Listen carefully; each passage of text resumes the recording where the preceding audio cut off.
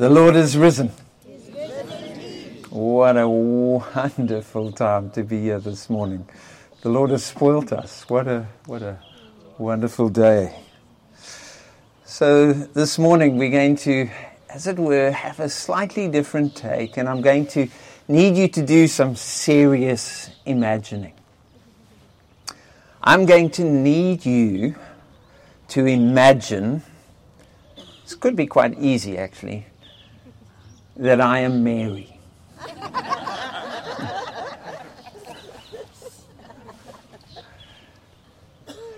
You know, sometimes we forget. And historians have gone back because people have tried to establish how this resurrection story came to be.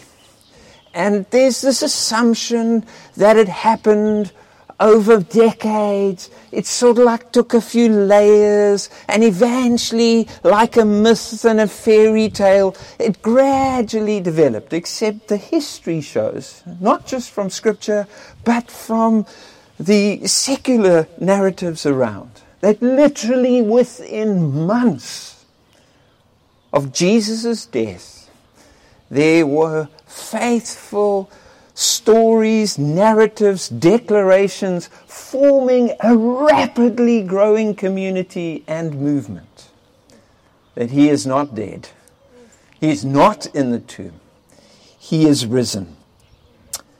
As Mary Magdalene went to the disciples with the news and said, I have seen the Lord. So, Father, take these moments. Help us hear from the witness of someone who says, I have seen the risen Lord. My name is Mary, and I come from a town on the western shores of Lake Galilee. Magdala is about 2 hours' walk from Capernaum. My life had been tough. I mean, really difficult. First came the trauma, then the lies, and then the darkness that gripped me. And I hated who I was becoming. My life seemed so difficult to control, darkness taking charge of me, ruining every relationship, everything I tried. Until I met him. He was from Nazareth, but then he was working as a carpenter in Capernaum, literally just 10 k's away. And one day, as he was teaching, he stopped, looked into my eyes, and told the darkness to leave. 7 times.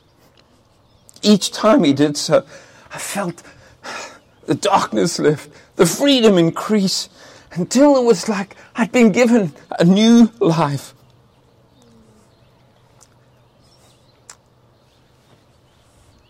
He said it was like being born again.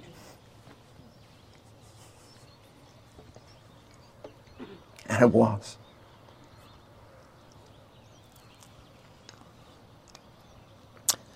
So from that day, I followed Jesus.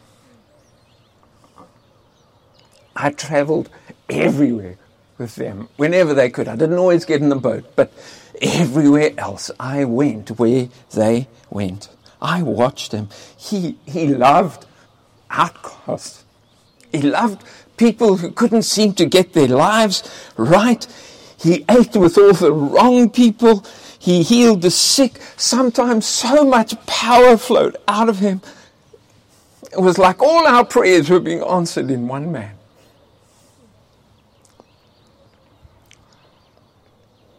And he honored me so much.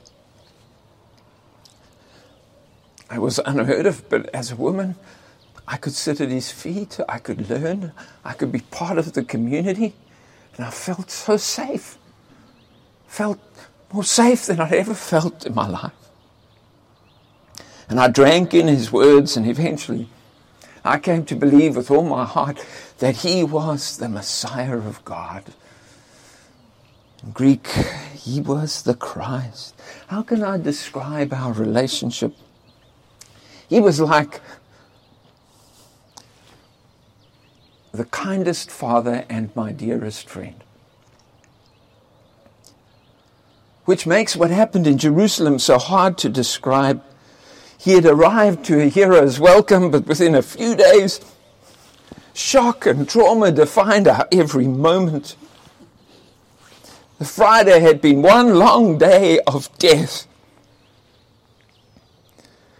He had been mercilessly, relentlessly tortured, crucified. And our men folk were just dealing with guilt and shame and regret. It just ruined our grief.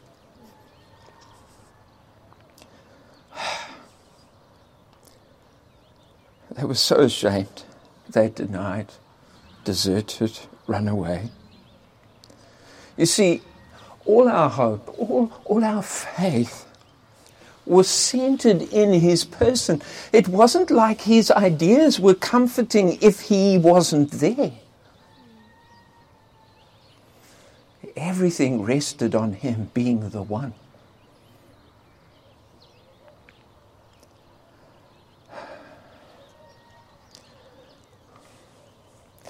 They ran away. Somehow, I was the only one to stay close by throughout all those events. I saw it all. I watched him die. I witnessed as he was removed from the cross. And I only left the garden after the authorities had sealed the tomb. I saw it all. I was a witness. His suffering, his death. I saw him taken down when two righteous men, you can talk to them, Joseph of Arimathea, Nicodemus from the Sanhedrin, he was dead and they buried him in the garden tomb. I saw it. I watched his lifeless body as the sun was setting, hurriedly wrapped for burial. There was no time to embalm him because the Sabbath did not permit such work. I saw the great tombstone rolled over the entrance. I saw the authorities place the seal. I saw the Romans stand guard. I saw until it was too dark to see. And then I walked back to the city. And I spent the silent Sabbath with everyone else. Then, long before dawn, while it was still dark, I got up and all the women, all of us, we gathered the spices and headed to the tomb. We just didn't want to leave him. He needed some dignity. A proper burial.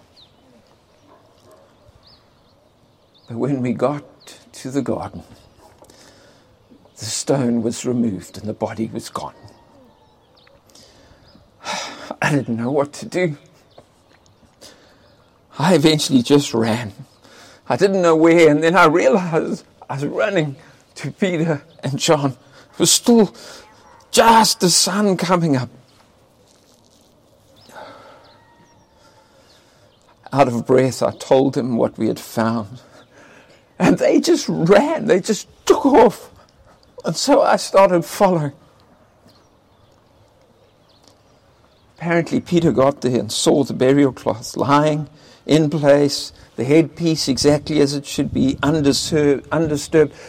The body was not there. It was as though a chrysalis had literally passed through the grave clothes.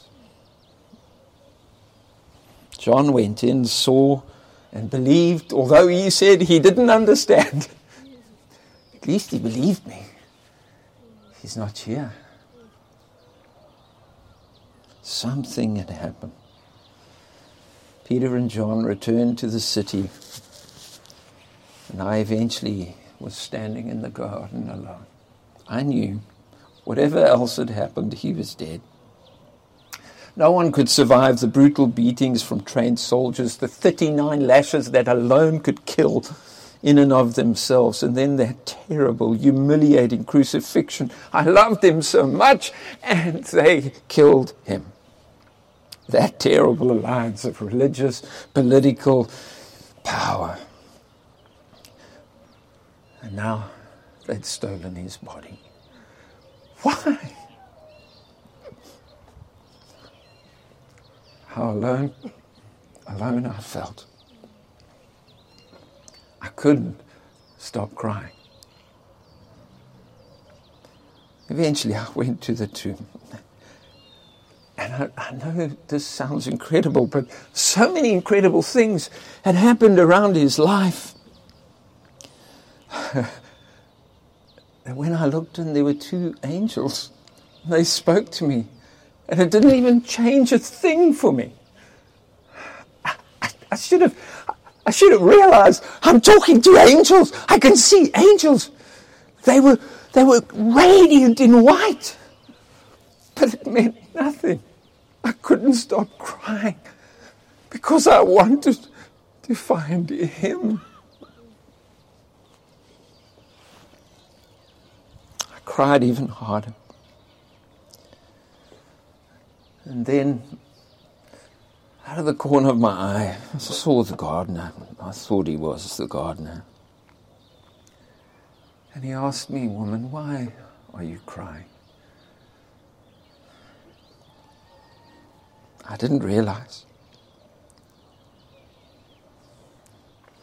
Then he said this.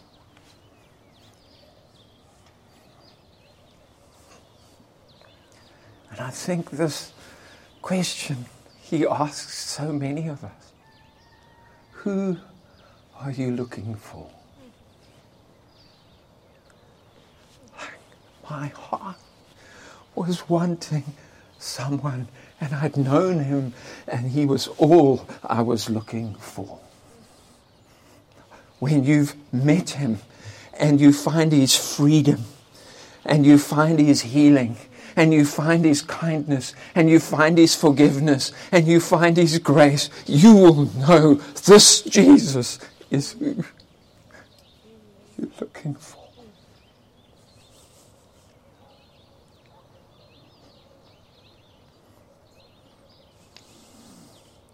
I was looking back at the tomb, explaining to him that if we could just fetch the boy, fetch. I was crying. I couldn't talk. And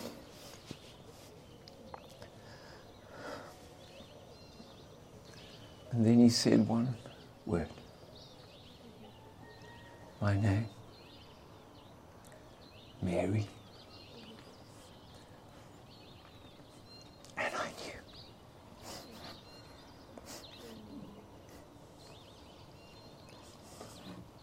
I knew his voice.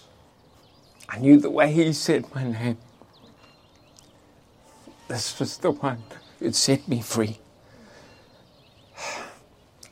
I mean, don't mistake, nothing made sense except that he was alive. He wasn't dead anymore. Everything was crazy in that moment. Rabbi, I cried, and I ran to him, and I clung to him. I fell at his feet. I was stunned. His feet still had the nail-pierced wounds, but he wasn't crippled. He wasn't disabled. He was a miracle. And then he told me I needed to let go. In this miracle body, he was going to go to our Father. That's how he always spoke about God as Father. Our Father, my Father, your Father.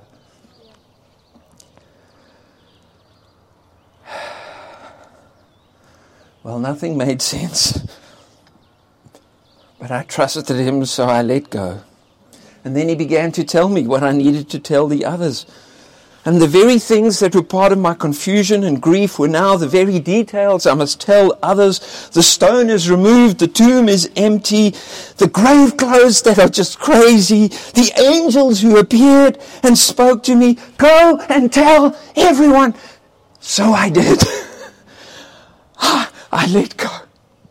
I turned and ran back to the city. But this was a different running. The whole world looked new. Nothing had changed on the surface. Rome was still there. The religion was still there. But everything was different because he was not dead. Jesus, our Messiah, is alive. And I rushed in and I said to them, I have seen the Lord.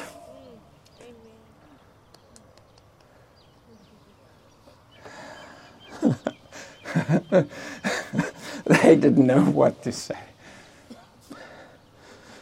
But I knew, and I kept telling them, I have seen the Lord. He isn't dead. He's raised to life. He spoke to me. He spoke my name. And then, that afternoon, he appeared to Peter just by himself. And Peter was still telling us, and it was just as crazy when Cleopas and his wife rushed in to say from Emmaus that Jesus was alive. Finally, how many times must I tell you, I have seen the Lord, and even though the doors were locked, in a moment we all saw him. One moment we were all talking, shouting, confused, some people complaining because how could it be, when suddenly he was among us.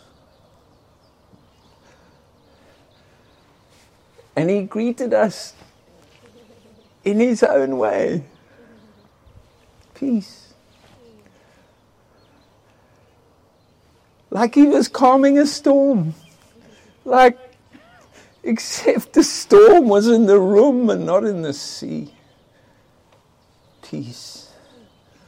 And suddenly everything we'd been through, the trauma, the shock, the chaos, started to make sense because he was not dead. Jesus is alive.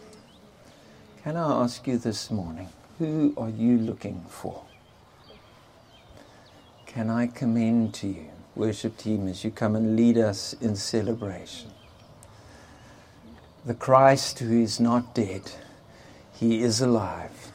The Christ who heals, the Christ who sets free, the Christ who drives away the darkness, the Christ who makes us new. Amen.